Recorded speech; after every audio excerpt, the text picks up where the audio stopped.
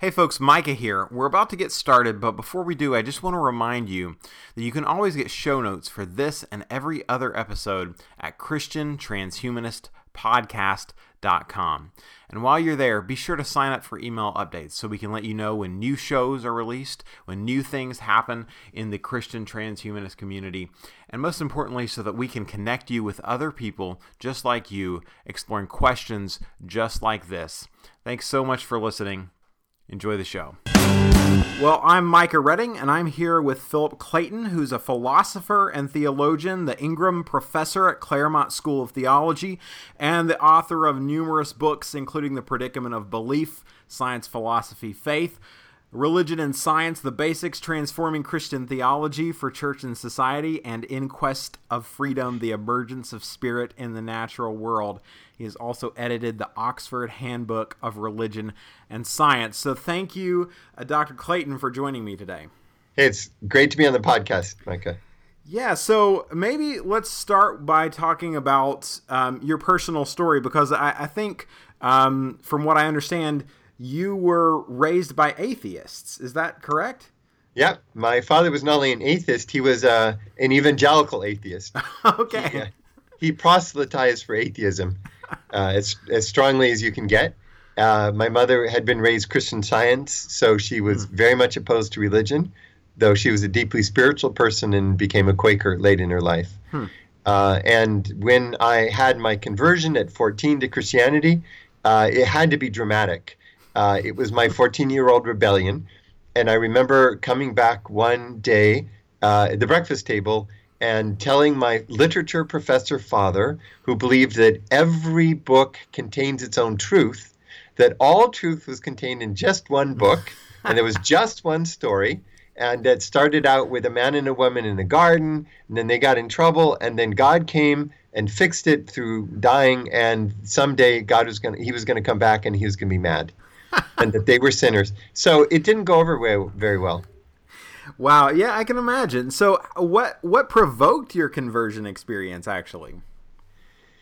The truth is, it's a personal question, but the truth is that when I was young, I had a sense of connectedness with the world, a deeply spiritual sense. I remember a childhood friend telling me later that I used to say that the flowers and the trees and the sun were God. I didn't remember saying that, but she gave me good testimony on that. We went to Europe for a year, traveled with my family, camping, and I had a growing desire to be linked with a spiritual community. And in my small town, the only one that I knew of was Christianity. Yeah. So I came back and went to an evangelical camp over Christmas, sophomore year, called Mount Hermon. I had my dramatic conversion there, and came home to tell my folks about it. That's incredible. So what led you from that into kind of pursuing the study in a really deep and formal way of these questions about theology and religion and philosophy and science and so forth? Great question. So my mentor in high school was a math prof and Christian guy, super conservative, and he said you should major in philosophy at a Christian college because it will help you preach in a more organized way. That was a mistake from his perspective. And it really had just two stages. In my junior year as a philosophy major, we were gathered around Professor Obitz. He was our god, and he had 23 probably white males in the classroom teaching the history of philosophy, Leibniz. And we were in some deep question, and all of a sudden he stopped us with his hands. He used to do like this. And he said 4 words that changed my life. He said, "These are the questions." And I got it. It was really more about the questions than the answers. And that never went away. So I am a devotee of the hardest questions that can be asked. Wow. So then in my senior year, two other guys and I wrote honors theses on faith and reason. And when I thought about reason, started reading, it was science. So I started doing science and theology as a senior at Westmont College, and I've never stopped. Wow. So a lot of people, and we end up talking about this a lot of people who begin a study of religion or theology, that leads them through a crisis of faith, right? They get into it because they're interested in their faith, but actually, as I like to think of it, like anytime you investigate the pillars of your worldview, things start getting shaky, right? Like you start moving those around. So was that like that for you? Was it a kind of traumatic experience to start going in that direction? Yeah, it's a great question. Now, clearly there was. And by the way, I see that in dozens and dozens of my seminary students over the years. Conservative, liberal, no religious background. It seems to happen just like you described it. In my case, I was at Fuller Seminary, Evangelical Seminary in Pasadena, California. I was reading the critical arguments. I decided that maybe there wasn't a God. I dropped out, took a $199 trip one way to Europe. I traveled for 6 months hitchhiking. I mean, it's so typical, but there you have it. I had Hermann Hesse, Narcissus and Goldman in my backpack and other such works. I started reading Indian religion, came back to Fuller Seminary, and it really was a crisis of faith. I didn't know if I believed. And I had been a youth pastor, and one day a former youth person said, I'm on the top of Mount Wilson, and I've got my daughter in the car, and I'm going to drive over the edge. And I said, don't, I'll come up there. And I said, promise you'll wait. She said, okay, I will. I got on my little motorcycle as a poor student that I had, and I was driving, 6,000 feet up on Highway 2, with the little motorcycle. It was finals week, like crazy. And I thought to myself, why the hell are you doing this? You're an atheist. You don't believe in God, and this is not convenient for you. And if you don't believe in God, as Ivan says in Dostoevsky, all things are possible in Brothers Karamazov. All things are possible. You can do what you want. You're a hedonist, right? Could I not drive up the mountain? No, I know I have to. Why, if everything is just matter in motion, as Hobbes said? Well, I guess I believe in God. And I found that this belief in God was inescapable to me, and that sense has never gone away, even though the intellectual doubts have continued. I worked for 25 years with my co-author on the predicament of belief, and our goal was to find the hardest arguments for Christians to address. Every argument against God we could look at. We wrote 4,000 pages of correspondence before the little book came out. So for me, the doubt can continue for a whole life, even if you have your own personal location. Wow.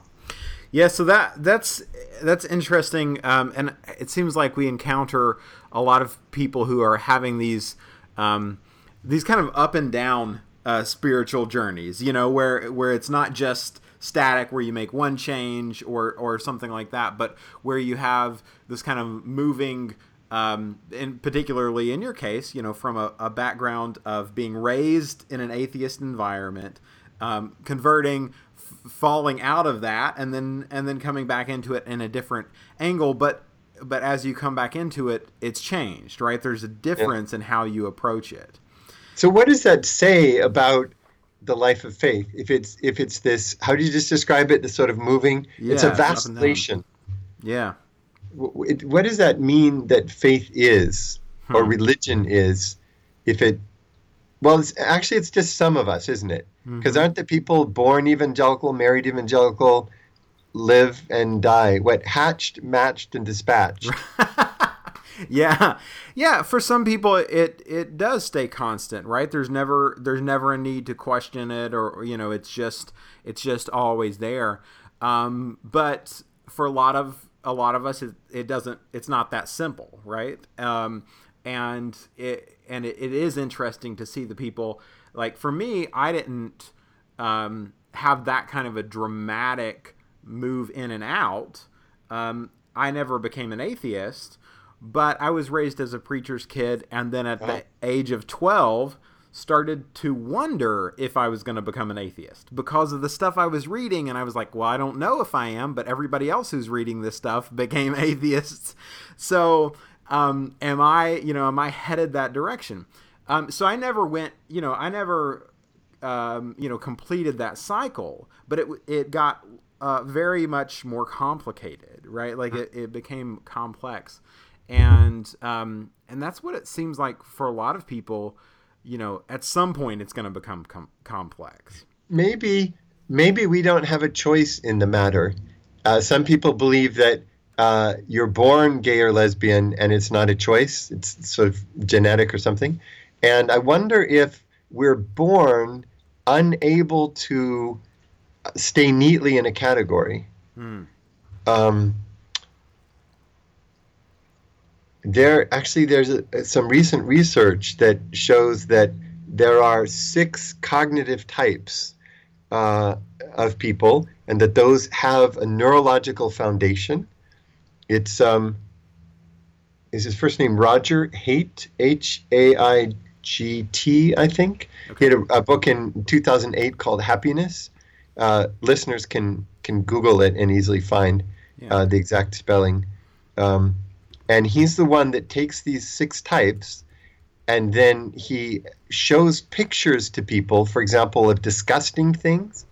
And people in a certain category, which is more boxed, if I may, more of their brain lights up. And people who have this more open-ended brain, like us and people like us, they don't have a disgust response. We don't need to have things sharp and clear. Maybe our brains aren't even able to do that. People who stay hatched, matched, and dispatched in a single religious orientation, they seem to have brains that need that kind of order. Yeah. Huh. Yeah, that's interesting. I think of that as that kind of open-endedness, I guess, as both kind of a blessing and a curse, right? Because it brings so much struggle into your world. Things are not simple. Things are complicated. But there is something really wonderful on the other side of it, right? There's a lot of beauty in that process of ups and downs and discovery. Would you change it if you could?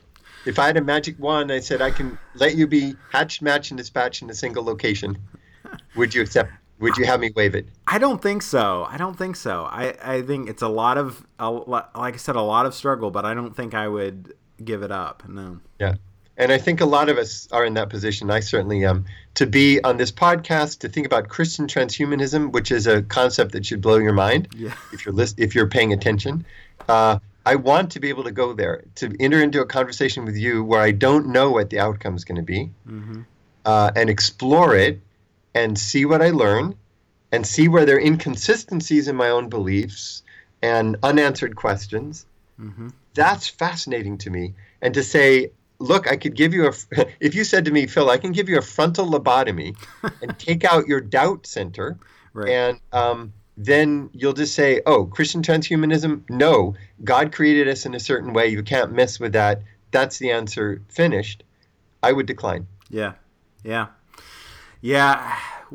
think there's a lot of us there, but it's there's not a lot of resources for that, right? There's not a lot of people who are saying, yes, this is the way you should approach the world, is like with this kind of open-ended and dangerous sort of approach, and so it becomes a very lonely process. Less and less so. The Pew data shows that the number of nuns, the non-affiliated, is increasing dramatically. Last time I saw it, I think it was almost a third of the American public, and significantly higher among millennials. To be millennial is to be for many, statistically, is to be doubting, not a joiner, phobic of institutions, a little bit snarky, enjoying a kind of sarcasm and non-belief, and so that means if that's true, if the data is true, then there are a whole bunch of people, a growing community. Yeah. So that speaks to some of your interests. One thing that you kind of explore is is the future of faith. So what is the future of faith? Are we headed for a totally secular world, or what does that look like? Yeah. So there's a famous sociologist of religion, Peter Berger, who wrote some brilliant books. Sacred Canopy from early 60s is still an amazing book to read, even just the first 28 pages. Peter Berger wrote a book in 1993 or so. I think the title was A Far Glory, something like that. And he said that the United States is going to develop in the following direction. The conservatives are going to get more conservative and break out of the sort of standard cultural center. And the liberals are going to get more and more liberal, and liberal Christians, and Jews, more and more liberal until they get to a point where they are identical to the surrounding secular culture. And in 1993, that was a radical claim. People disbelieved it. And I would say that the teaching of A Far Glory has gotten more and more true in the 2 decades that followed. So the future of faith involves those two sides, wherever you fall on the religious and therefore the political spectrum about the two. But what Peter Berger didn't see is that there's a growing group of us who live in the liminal space between the two, where we are both people of faith and people of doubt, both believers and non-believers at the same time. Many of us, of my friends, can't use the word Christian anymore, can't attend a traditional church.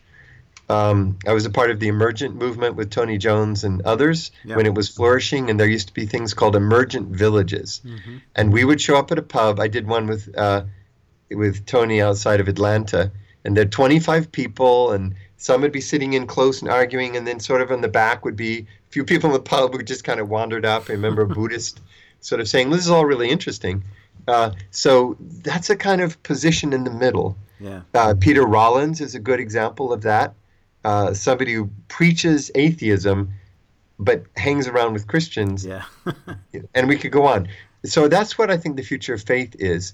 The two sides, and then for me, the fascinating, unpredictable, developing, cool, unlabelable spaces in the middle. So what is that?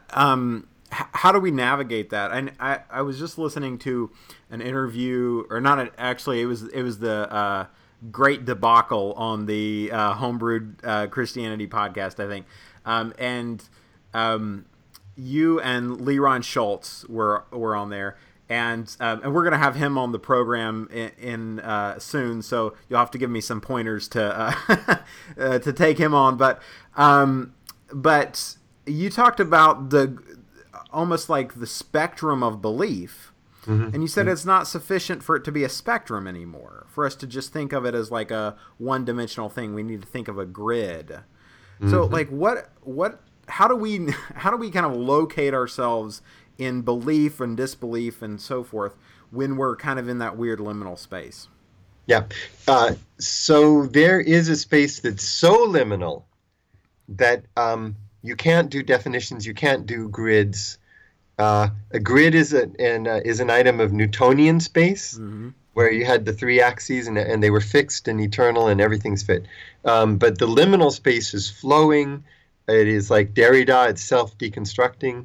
Well, I could go on with post-structuralist thought, but it has that structure, or non-structure, deconstructing, self-deconstructing structure. And that's cool. I'd love to talk more about that.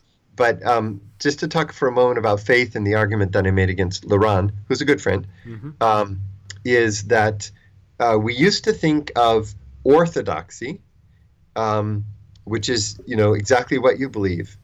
And then we had believing it, which is good, and doubting it, which is bad.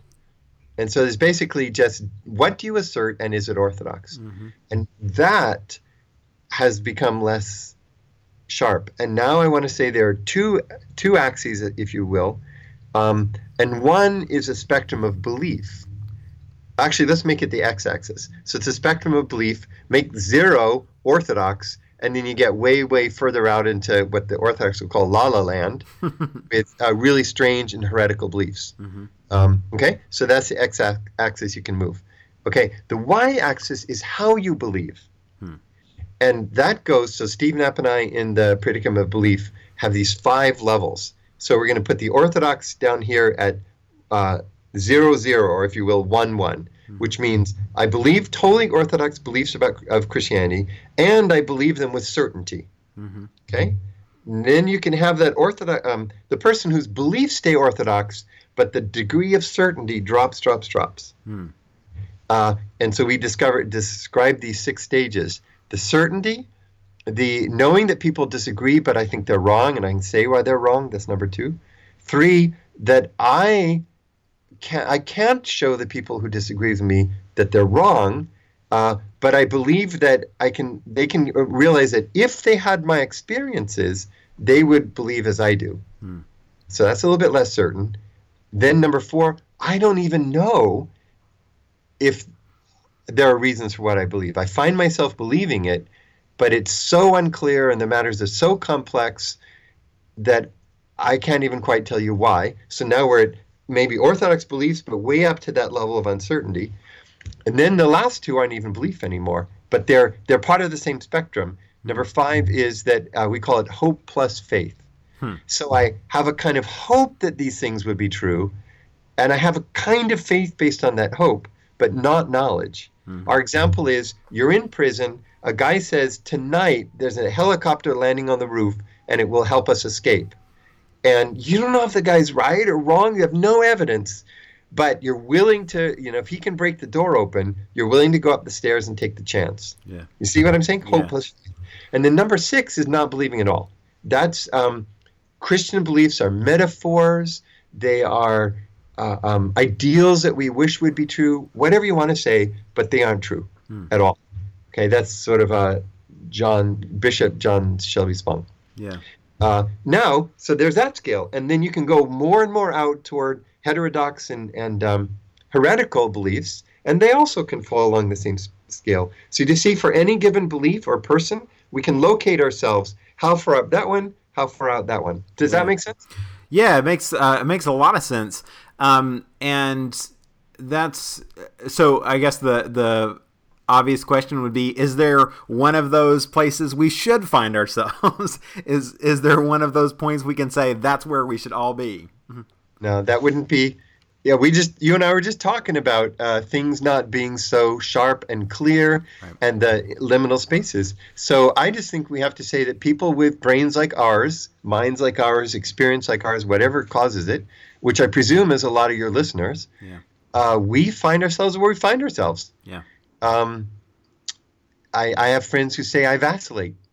I have friends who say I'll never believe that Christianity is more than a metaphor, but I'm going to go to a church and find a community because, it's a good place for me to be. Yeah. The whole spectrum. And now, as you said, it's not one spectrum, but 2 spectra with this kind of interlocking spaces in between. Why would you want to say there's a normative point? If you're Orthodox, conservative evangelical, you'll say it's 0, 0. Orthodox beliefs held with complete certainty. But I don't think we would want to go there anymore. Yeah. Certainly, I think people just, and this is part of like where we are in history and so forth, but we don't have access to the same amount of certainty to the same degree that we used to have, or that society used to have. Totally. And we see this, there's a lot of factors, but exposure to more information, to other viewpoints, which themselves kind of throw our perspective into question just by there being more viewpoints. So there's a lot of things, and increasingly it seems to me that people are either somewhere on that uncertainty spectrum, or they're really, really working hard to kind of cut themselves off from a lot of stuff, right? Right. So you might say, oh, that's interesting. Let's just go where you're going. I go further and further out the x-axis. So Christianity recedes behind me like, a mountain in the Appalachians as you head out toward the flat lands, right? or leaving the Sierras behind, or whatever it is. So it's so distant. It's kind of a distant memory for me. Until at some point I'm not oriented by that mountain at all anymore. That's what I was describing as the liminal space. Yeah. Where it's hard to define. Pete Rollins plays really complexly with that one. Yeah. And then I go from certainty so far out to metaphor that it's not even a matter of belief for me anymore. It's a matter maybe of a community, of honesty, of integrity, of stories that I find compelling. Yeah. Yeah, well, a lot of people will find themselves at all kinds of places in that space. So let's jump to how do you talk about the relationship of science and religion given these sorts of questions, right? Like how do we approach that, or how can we unpack that or break that open, or what do we need to do in trying to have a better understanding of those two things? Yeah. So there are so many typologies of science and religion that it's a cottage industry. Yeah. It's a growth industry. And I recommend primary is Ian Barbour, Barbour. He's the most famous. Ted Peters has a nice series of 4 approaches. I think they all start with C. So preachers like Ted Peters. If there were 3, preachers like him even more. That's so true. Yes. John Haught, Heught, has a nice spectrum, and there are others. Okay. Let me just present mine in a way that fits together with this conversation on your podcast. And that would be to say that there are those I'm going to just talk about the religious people for a moment, okay? There are those who use science as a bulwark for their faith. I call it the sermon illustrations model.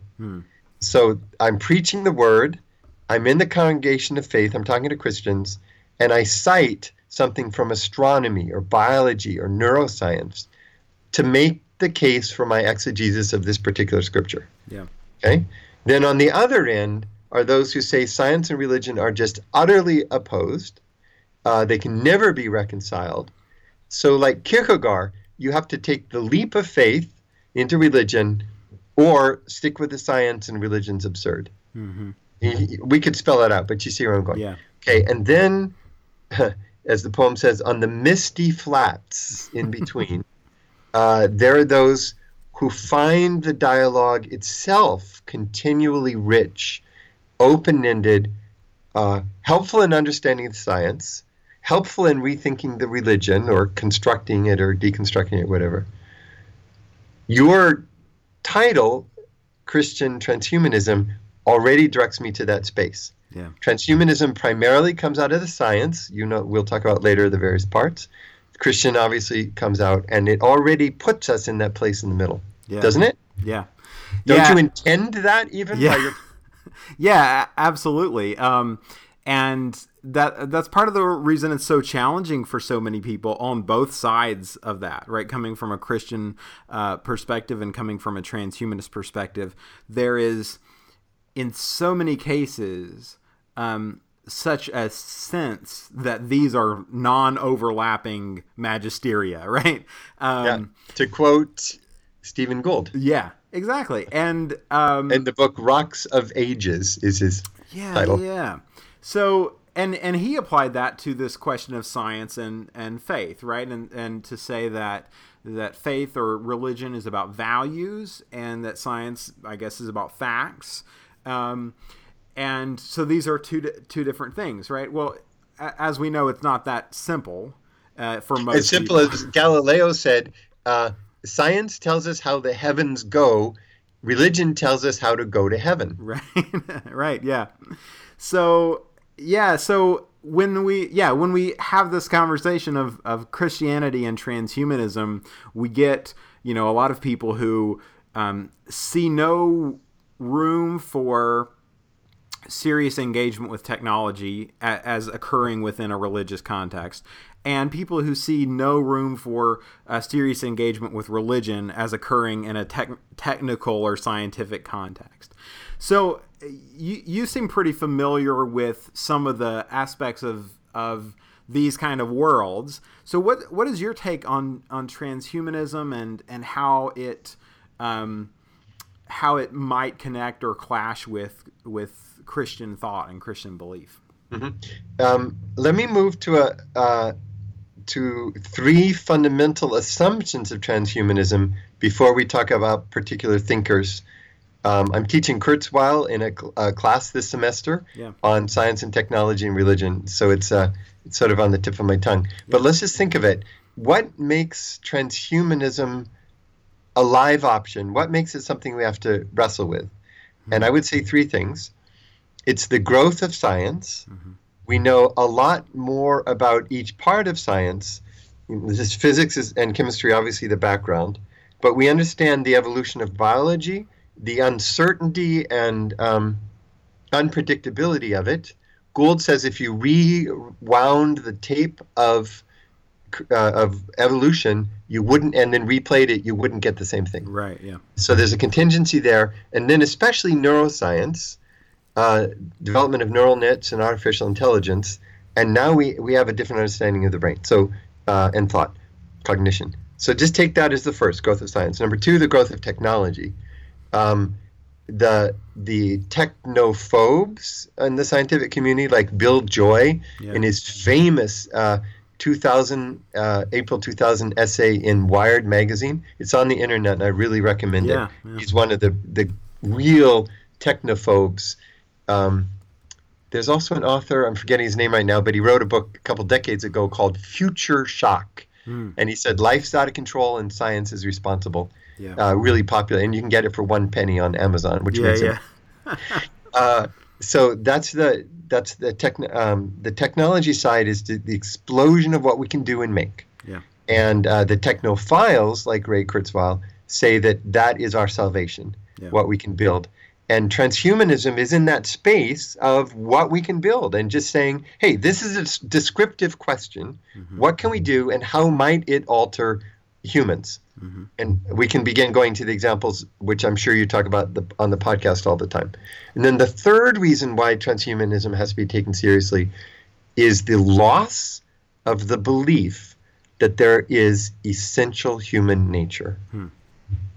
If there were an essence of what humans are, a particular understanding of imago Dei, of the image of God, or a philosophy that proved what we are, rational animal with Aristotle or something, then you couldn't have transhumanism. All you could do is take the human essence and warp it, break it, just destroy it with some kind of other technology or cloning or whatever.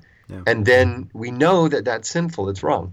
Mm-hmm. But if there's no essence, there's no standard, then you are on an endless plane, and whatever happens to the human as we evolve biologically or through technology, it's just a fact. Humans can do this now. You know, we've got the unit, which is the math, and I click it into the USB port, and now I can do incredible math calculations in my head. Right? It's just a little computing unit. So there's nothing inherently wrong about that. It's just a development. I can describe it without judging it. So those are, for me, the three developments that make the transhumanism discussion unavoidable. Mm-hmm. Yeah, so that's and that last one is kind of part of just postmodernism in general, right? The move away from located certainties or located categories, grand narratives, right? So do you think that there is a essential human nature that we need to rediscover or cling to, or do you think that it is this open-ended thing, or like what's your perspective on that? Mm-hmm. Asking the hard questions. No, that's a great question. One doesn't want to rush into it. We are the being that makes itself. That first goes back to the 1400s and this amazing Italian humanist named Pico della Mirandola I just like to cite him because I love to say the name. That's a great name. And he puts his philosophy in the form of a prayer to God, but it's actually it's a challenge to the biblical understanding. He says, when you created the world, you created the animals, each with its own form, like St. Thomas Aquinas, its particular essential nature. But when you created humankind, he said, man, you created us without a form. That is, sine forma, without some given essence. And you said that freedom is your fundamental feature. So we have no choice but to make ourselves. Jean-Paul Sartre said that we, I won't say enjoy, we are cursed with radical freedom. And what if that's not just some philosopher? What if it's human nature to be so radically free that we can make ourselves over time into virtually anything? Yeah, I mean, I am drawn to that, both because I sense that's how it really is. Like, that's what we find, and when we find these kinds of the struggle with that, the struggle is in a lot of ways because we know ourselves to be so free, and that leaves us with this heavy weight of responsibility. And so, this is kind of, at least for me, seems very similar to our struggle with faith and with doubt and so forth. When the boundaries aren't fixed, and we know they're not fixed, then we have to take on that responsibility, and we have to be conscious of it. And it's a big job, And I think there's the biblical sense that, so my reading of the Genesis fall account is that God puts two things that he wants humanity to have, knowledge and life. And he puts them there, and he says, but you're not ready for the knowledge yet. You're not yet grown up. And humans take it anyway, right? Too early, and they become traumatized. And knowledge of all the possibilities is traumatic. Like, it does have this sort of effect on us. And so I think this is what I see in the scripture, is like this struggle to say, well, how do we deal with the fact that we are a species in trauma, a species that grew up too soon? How do we come to terms with that so that we can be ready for the life? Nice. I like that a lot. One word stuck out to me in what you said, which is we have the task of becoming conscious of it. It's interesting how our not having a form, or as you said, thrown into this sort of tragic situation, we were orphaned before our time. And that then gives us the task you describe. At the same time, that's a first order task. And then at the same time, we have this other task as to understand what the hell is happening. Yeah. Not only are we inventing ourselves as we go, it's like we find ourselves in the water. Some explosion has happened, our ship has gone down, we become conscious, we're floating in the water. All right, if I don't do something, I'm going to drown, says every 14-year-old. Yeah. Right, you grab a log, some what they called flotsam and jetsam that's floating around, and we just hold on to this plank for a little bit, let's say. And then we realize it's pretty wet and we need more, so we grab a couple. And then we see some rope and we lash together some of these planks, and we sit on it barely or lie on it. That's our first childhood or young adult worldview. And then we bring more together and we just build something right there on the water. Yeah. Where's the foundation? What were we supposed to build? So that's the building, the making of ourselves, right? Yeah. And then there's the thoughts you have about the process. So what I like about your conception is coming to understand it, which is maybe what this podcast is about, is equally a part of the task. Yeah. Yeah. It's I like that illustration of the raft we find ourselves on, right? Like the having to construct this raft and to try to assure ourselves that it's seaworthy, right? That this is going to work. And except the only way Micah, is whether you sink or not. Right. The waves come, I don't know if my worldview is gonna get me through this. My parent dies or my close friend dies, and all of a sudden I realize that the raft was crap, Mm-hmm. and the strings fall apart, and I'm just floating or I die. Yeah. Right? I go under. And other times I find that I've got some set of beliefs that I can weather that storm. And then remember, we can shift boats. Yeah.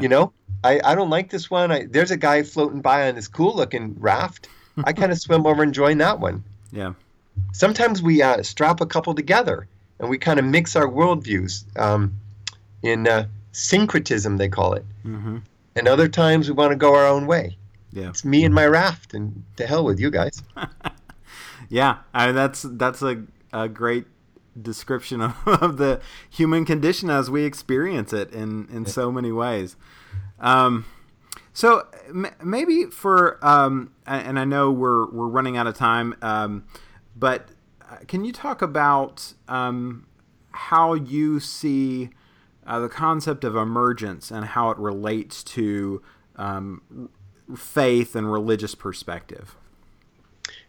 Right. And I'm going to actually twist your question if you'll let me, because I'm really interested in the transhumanism focus. Yeah. Make sure we get to it. So emergence is this realization. I think it's strongly scientifically supported. Trying to think of where I've described it in the simplest terms. Probably in religion, science, the basics.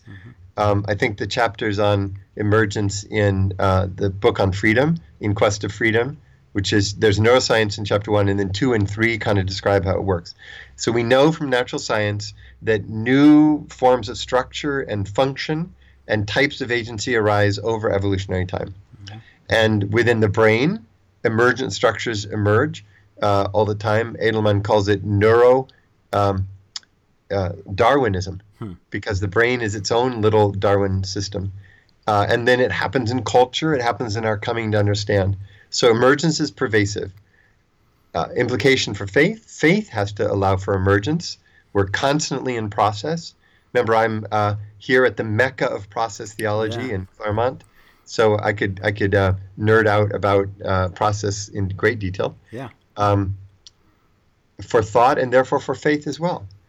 For me, the fact that our conception of God alters and grows through the course of our life is completely natural as a part of this emergent process. Now, if that's all true, what about human being? Biologically, we emerged. We're in continual change or process.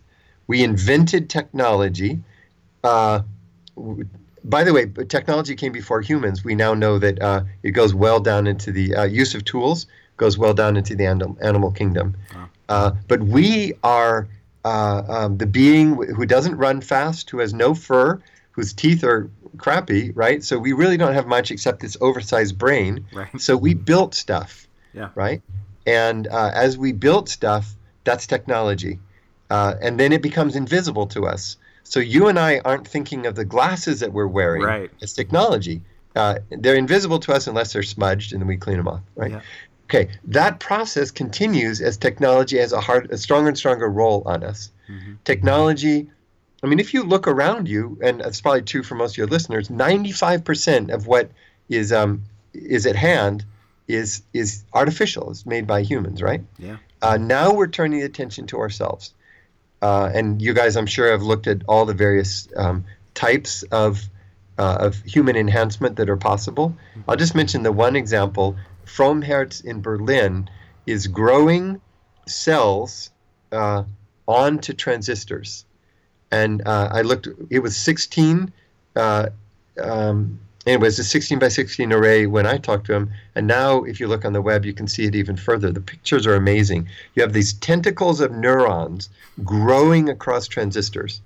And then what he does is he types in a keyboard. You have the on and off on the transistor. It sends the messages into this neural network, which is living cells. Yeah. It grows onto a transistor on the other side, and it's got an output. Yeah. He has a computing machine that involves both the artificial and the living. That's not science fiction. That's actual. You guys know the other examples. I won't go on. That is emergence within the human species. So, and it opens up so many questions, but like you point out, it's been part of what we do all along, right? We've never not done this. Even our propensity to use to cook our food, right? To use fire. That's part of the human condition, and it's part of the human condition that was baked in from our use of tools, right? Yeah. And the other thing that really should be emphasized and often gets left out is this. When an animal lives by instinct alone, it only has instinct, clearly, genetically based, and stimuli from the environment, and it responds according to its instinct. Over evolutionary time, as cognitive capacity grew, animals began to form inner representations of their environment and use that inner representation to make more complex responses. By the time you get to the higher primates, they could take an inner picture, try out possibilities, see what would happen, and then do the one that works best. The instinct animal just dies. And another part of the species tries out another animal. So for us as humans, the inner space of imagination or inner representation is so massive. Mm-hmm. Imagine an animal that can create Hogwarts, in the Harry Potter series. Yeah. That is a realness for a lot of us. Mm-hmm. For my kids, it's more real than, the house. Yeah. Right? Or playing World of Warcraft or, whatever it is. That's where you live. In this, as it were, inner space. Now, that applied to technology. Out of that inner space, we imagine ourselves as being different than we currently are, and we build it. Yeah. And when we build it, we create a new space for ourselves, which transforms us. Yeah. Yeah. That's a good point. Like, we in having this inner space, we create stories, and then we project those stories onto the world. And so everything, the buildings we live in, all of this kind of stuff ultimately started as someone's imagination, as someone's story, right? Yeah. Yeah. And now we live in that. Now that story has reached out and become a concrete part of our environment. Yeah, and people get that we live in houses that we build. Yeah. People get that we live in ideas, novels, whatever, that we build. People haven't gotten the last two of this building, which is we live in bodies that we transform. Mm-hmm. And you guys have talked about the ways. Yeah. And finally, and most fundamentally, we live in worlds that we construct. Yeah. Every world is a hypothesis about how to live meaningfully. And human beings create their world through religion and literature and the video games that we play and education and prejudice or open-mindedness and cross-cultural work. We absolutely create a world. Yeah. And that's part of the story of transhumanism that people often leave out. Yeah. All right, let me ask you for the last two questions. Yeah. Give me the hardest questions you guys bumped into or the ones that turn out to be the most controversial and impossible to answer, because I'm a guy of questions, and even if I don't know what the hell to say, I'll walk away chewing on a couple questions. So what have you enjoyed either hearing or asking the most on your podcast? Oh, that's such a good question. I'm not sure. I think for everybody who kind of engages with this stuff, it's different. For a lot of people, the scariest sort of thing that transhumanists talk about is like genetic modification of our children, right? That kind of thing. For other people, I think what really scares a lot of people are these, the stories of like the picture of Dorian Gray and things like that. So when we're talking about things like life extension, we have all these stories that we just snap to that are really scary. And what we see sometimes in some transhumanists is a embrace of these scary things, right? And so that, that's not encouraging, right? It's particularly not encouraging for people who have a strong aesthetic sensibility and who are really aware of history and things like that. So those are some of the biggest things. I think from a religious perspective, people really worry, like, are we trying to overthrow God? Like, are we doing the Tower of Babel all over again? Is technology something where we have bought into an idol rather than an expression of things that can be good? Nice. That's okay. So that gives me a chance to make, just reflecting on what you just said, to try to say two things in closing. The first one is that for an emergentist, and a person who doesn't believe that there's a fixed essence of human being, like myself, the question becomes not metaphysics, but ethics. Mm-hmm. I can't establish what we should be or essentially are. So the question is, what should we do? And it's unknowable because we don't know where, for example, a genetic modification would lead. Yeah. We don't even know that with wheat, much less with humans. So then we say, where are the consequences either obviously negative, like we see in global climate crisis, or the consequences so unpredictable and so potentially devastating that we shouldn't do the action. Mm-hmm. It's called the precautionary principle. If you don't know, don't. Right? And so, for example, I think germline intervention, genetic modification in the germline, in sperm and eggs, has potentially unbelievable consequences we don't know, can't predict. Right. So ethically, I'd say that we should avoid that. Human cloning right now, though I'm pretty sure that at some point it'll happen. Yeah. All right, so those are the ethic questions. We could talk about that for an hour. Yeah. And then the other thing, the final question is emergence and Christianity, or transhumanism and religion. And it won't surprise you if what I want to say in closing is that is the adventure. Yeah. There's no way to rule it out. There's no way to say, well, our ability to change the human species doesn't exist. It does. For some of us, there's no way to escape from Christianity. I mean, I'm located there till I die. That's just for whatever complex reasons. So I'm stuck with your podcast. Yeah. I'm never going to get away from the damn thing. And so I think that's a fascinating thing, that we have a lifelong quest to link two things that we don't really know how to link, and we're not sure they can be linked, but there we are. That's our fate. Wow, that's incredible. Well, thank you so much for this conversation. I've loved it, and I'm sure we could have all kinds of amazing conversations in the future. So maybe when you make your way into Nashville sometime, we should hang out and talk and explore some of these questions. I'd love to. In fact, what I often do when I go to a place is get a meeting of 30 or 40 people, hang out someplace where we can talk, and just see where it goes. Yeah. And just the kind of dialogue we've had, with the larger group. Yeah. So I'm in Nashville in March, and I'd love to set it up. Okay, that would be awesome. Well, where should people follow your work? I'll put links to your site and some of the other things we've talked about in the show notes. Where would you recommend people go? philipclayton.net is the core website. It's not as completely up to date now.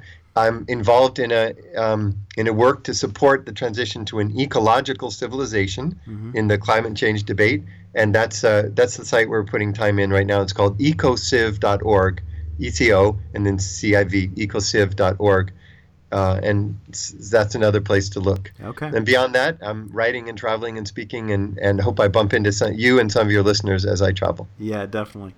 Well, thanks so much, and we'll talk to you soon. Thanks, Micah. You take care. Bye.